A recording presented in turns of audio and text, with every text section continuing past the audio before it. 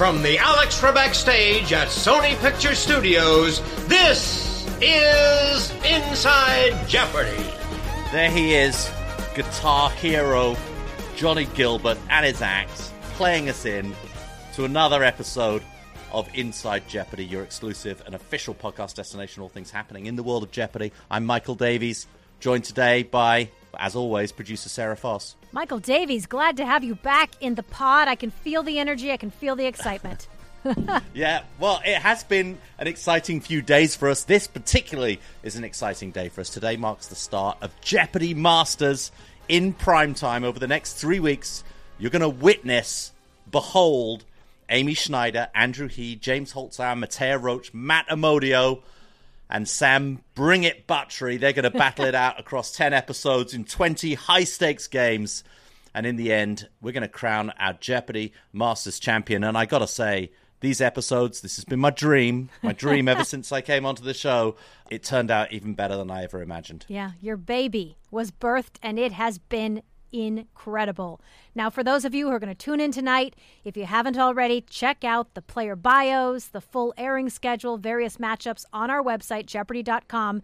We want to let you know that tonight's debut episode will feature Amy Schneider, Matt Amodio, and Andrew He in Game 1, and the return of James Holtzauer, Matteo Roach, and Sam Buttery in Game 2. And we will keep a rhythm going that for each episode that follows, the matchups will be revealed on our website at 6 p.m. Pacific time the night before that next episode airs. Yeah, and all 6 players are going to be appearing in every episode. Yes. It's just the individual matchups become a real storyline throughout the competition. The whole match point system, I think it kind of worked. Absolutely. But we're very interested to hear what you all think about it. Okay, because Jeopardy is a sport, not sure if you've heard that, Sarah, and Masters is our Super Bowl. We're going to be providing live stats coverage on Twitter for each game alongside the East Coast broadcast. This is something completely new for us. We're doing it so that you can follow along in real time while you're watching the show to what is statistically going on. And I should say that, Sarah, at our producer table, this is exactly what we were doing in real time during the show, seeing the number of attempts, seeing the number of people who are buzzing in, seeing the number of correct and incorrect answers. We were following those stats very closely. Yes, and to now have a window into what we're seeing live, it's going to be so good. You mentioned that this is our Super Bowl. James Holtzauer getting in on the fun on Twitter.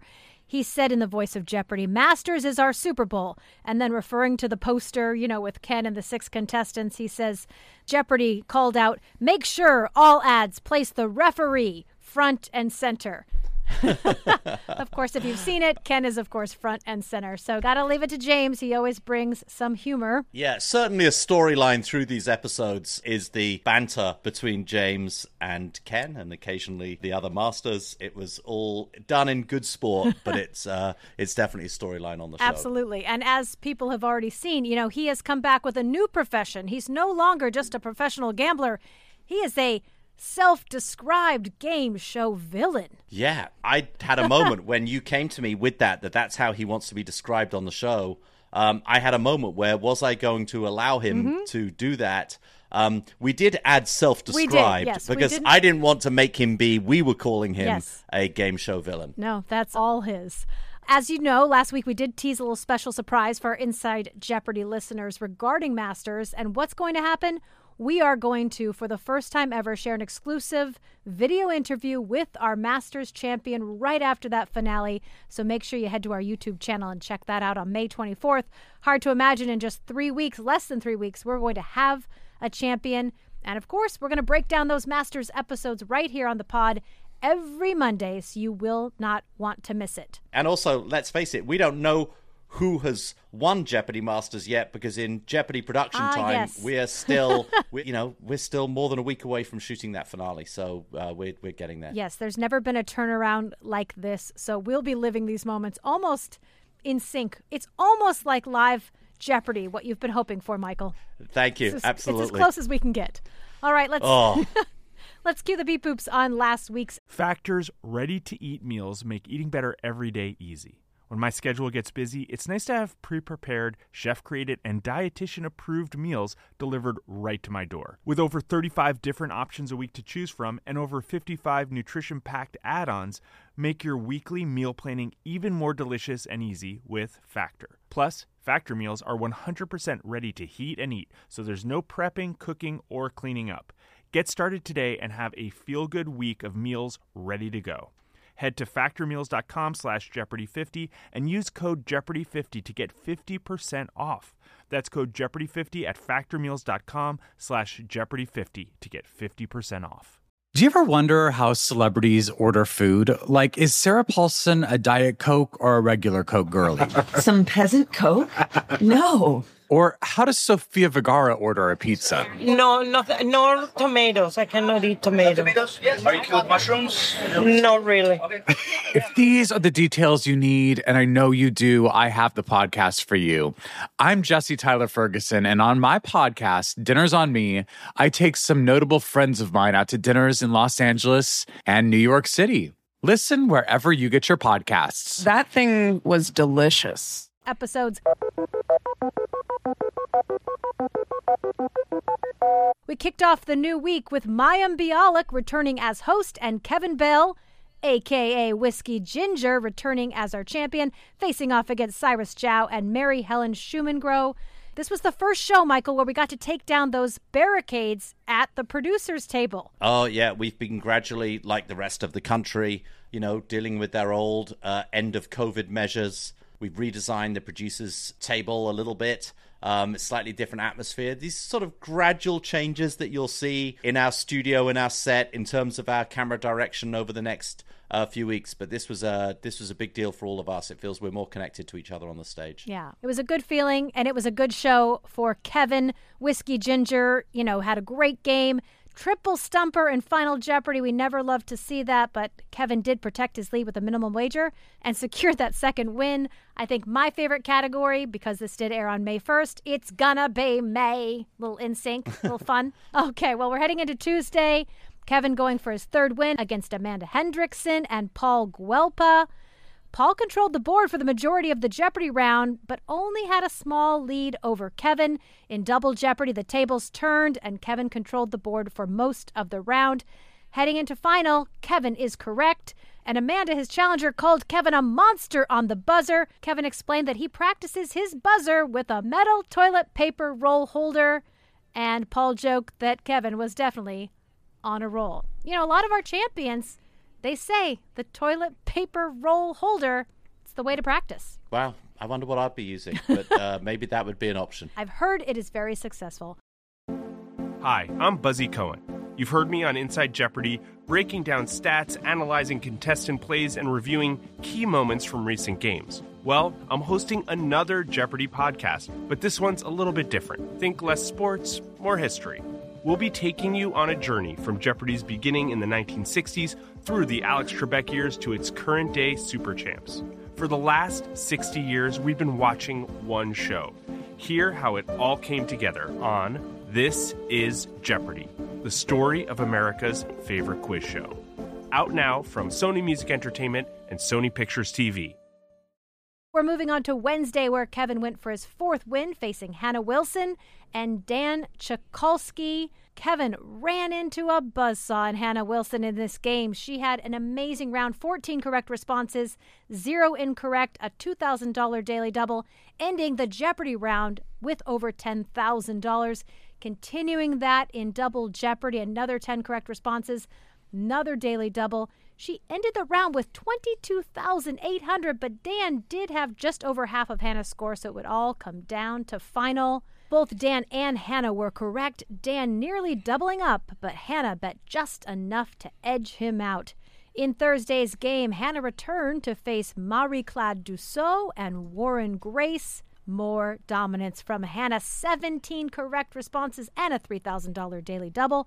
Up until this point, Hannah hadn't gotten a single incorrect response in her run, and she ended that first round with a massive $13,000. We go into the break. This is one of those moments when our host will often do some Q&A with our audience, and I learned something new about Mayim. She revealed that she had auditioned for the role of DJ Tanner in Full House. Had she gotten it, who knows what would have happened? She certainly wouldn't have been Blossom. Who knows if she would have been our host? But hey, you learn something new about your hosts every day on Jeopardy. Yeah, well, back to Jeopardy. Although I love it when Mime and Ken speak to the audience. I learn stuff every day too. Hannah was one of those players that during rehearsal, you just see something special. Hannah's a little shy. She doesn't cut a really large force on the stage, but there was something in her demeanor that just made me think, oh, this is going to be a player. This is going to be a player to watch. And, you know, you could really feel on the stage some of the intimidation of her fellow contestants. Well, and as we learned in the interview, she's a big crossword puzzle solver. She's ranked 18th in the country, which often marks a good Jeopardy champion. She joked that she's actually number 2 in the Midwest, and she just needs to beat Eric Agard, of course, one of our favorites, Michael, a season 35 champion who once really upset Alex Trebek. You know, he talked about how sometimes people will come up to him on the street and they'll be so frustrated that he's written a puzzle that they can't answer, and that one time someone threatened to throw a pie in his face. So no sooner did Alex hear that, he had us backstage getting a pie ready so that when we came out for Alex's next show and Eric's next show, Alex had a pie in hand for the interview segment. He, of course, didn't end up throwing it on Eric Agard, but certainly a fun memory in Jeopardy history. Okay, on to Double Jeopardy. Despite breaking her perfect correct responses streak, Hannah had her most lucrative round yet in Double Jeopardy. You know, I love a stat. 16 correct responses, 2 huge daily doubles, $5,000 one, a $6,000 one. Gave her over $35,000 at the end of the round. And a never-in-doubt runaway. Yeah, she added another $10,000 in final, giving her a score of $45,200. Very impressive. We closed out the week with Hannah going for her 3rd win up against Brian Alzua and Ashwin Fadnis. Little slower start for Hannah in this round, but she did manage to take a lead heading into Double Jeopardy. And of course, in the Jeopardy round, we had the Great American Baking Show category with none other than Ellie Kemper. Yeah, and you know, I'm a big sports fan, love a sports final. We had a good one in this game. An MLB team got this name in 1902 after some of its players defected to a new crosstown rival, leaving young replacements. Of course, that was the Chicago Cubs. 2 of our players got it right, Ashwin and Hannah, but Hannah bet the right amount and prevailed. Yeah, and again, we write these categories and clues long before we know who our contestants are going to be. Of course, Hannah is from Chicago, so Chicago Cubs. In the post-game chat, Ashwin joked, "I was hoping Hannah wasn't a baseball fan," and Hannah responded, "It's the one sport I know a little bit about." Now, we did have that Great American Baking Show category in the show. Had a lot of fun shooting with Ellie Kemper, and I had a chance to speak with her after we wrapped. Take a listen. So, Ellie, what's it like to deliver clues for Jeopardy? Very nerve-wracking. I have been looking forward to this day because your show is iconic and has like such a treasured place in American pop culture. But once I'm here and actually recording it, I can like only hear the sound of my own voice, which is not so pleasant to hear your own voice, but also the sort of reality of the moment is sinking in. So I was very nervous, but it's also exhilarating. And what was it like hosting a baking show? Are you a baker? Okay, first things first, not a baker, but I loved hosting the show because Prue Leith and Paul Hollywood are like so iconic. I love Prue Leith's voice. Everything just feels so regal and, you know, like very, very noble and graceful. And the bakers themselves were just fabulous. They were all really, really kind people. They were all rooting for each other. And I think it's really cool to watch people who are very good at something do their craft. And Zach Cherry's like phenomenal. So it was really fun to just chat and make jokes with him and then get to go see what these real, like true geniuses were making. So all in all, I'd say it was a positive experience. And if you had to make something they created, what do you think you're going to add to your repertoire? Well, literally everything they created is way above and beyond my own skill level, but maybe I could, let's see. Oh, you know what? The churros that they made. I feel like I could handle those. Some of the churros that they made, it was funny to watch Prue and Paul eat them because they like ran the gamut of good to bad. Like the churros were all different sizes and like textures and stuff. I do feel like I might be able to handle making a churro. But beyond that, with all the choux and the ganache and the crème de frafra, I can't make those. I'm right there with you. I know you're friends with Ike Barinholtz, who is, of course, our Celebrity Jeopardy champion. What did you think of watching him make it all the way to the end and win? Never had a doubt in my mind he would go far. I was also rooting for BJ, but Ike there's no shortage of knowledge in his head. And also, who doesn't want to root for Ike to win, you know? So I was thrilled to see him. I'll tell you who was very excited, like even more excited than I was that he won, was my mother. My mom was so excited. She loves Ike. She just loves him. And so she just always has. And so she was really happy about that. But I'm thrilled for him. Is he coming back at all? Oh, yes. He's coming back. Yes. He's going to be in the Tournament of Champions, Ellie. Yes. I always tune in, but I will be doubly tuning in for that episode. We love him. And a great cause he was raising money for, too. Absolutely. Now, I have to ask. We know you're a great Clue presenter. We've seen it on the show. Would you ever want to compete on the show like Celebrity Jeopardy? Guys, I know my limits. I was nervous reading the clues.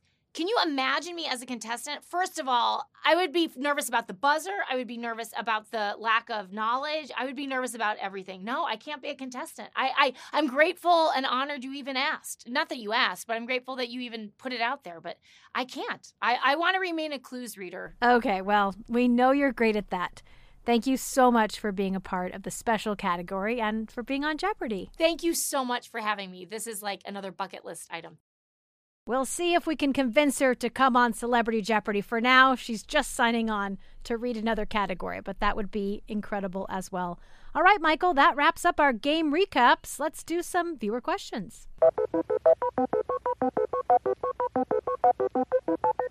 Okay, here we go. Sean asks, while watching some older episodes from the 80s and 90s, I've noticed contestants used to walk out to the podium and the opening music was different as it built up to the Jeopardy theme we all know and love when Alex walked out. Do you know why contestants went from walking out to the podium to already being in place? And is the theme that was originally used actually part of the Jeopardy theme music?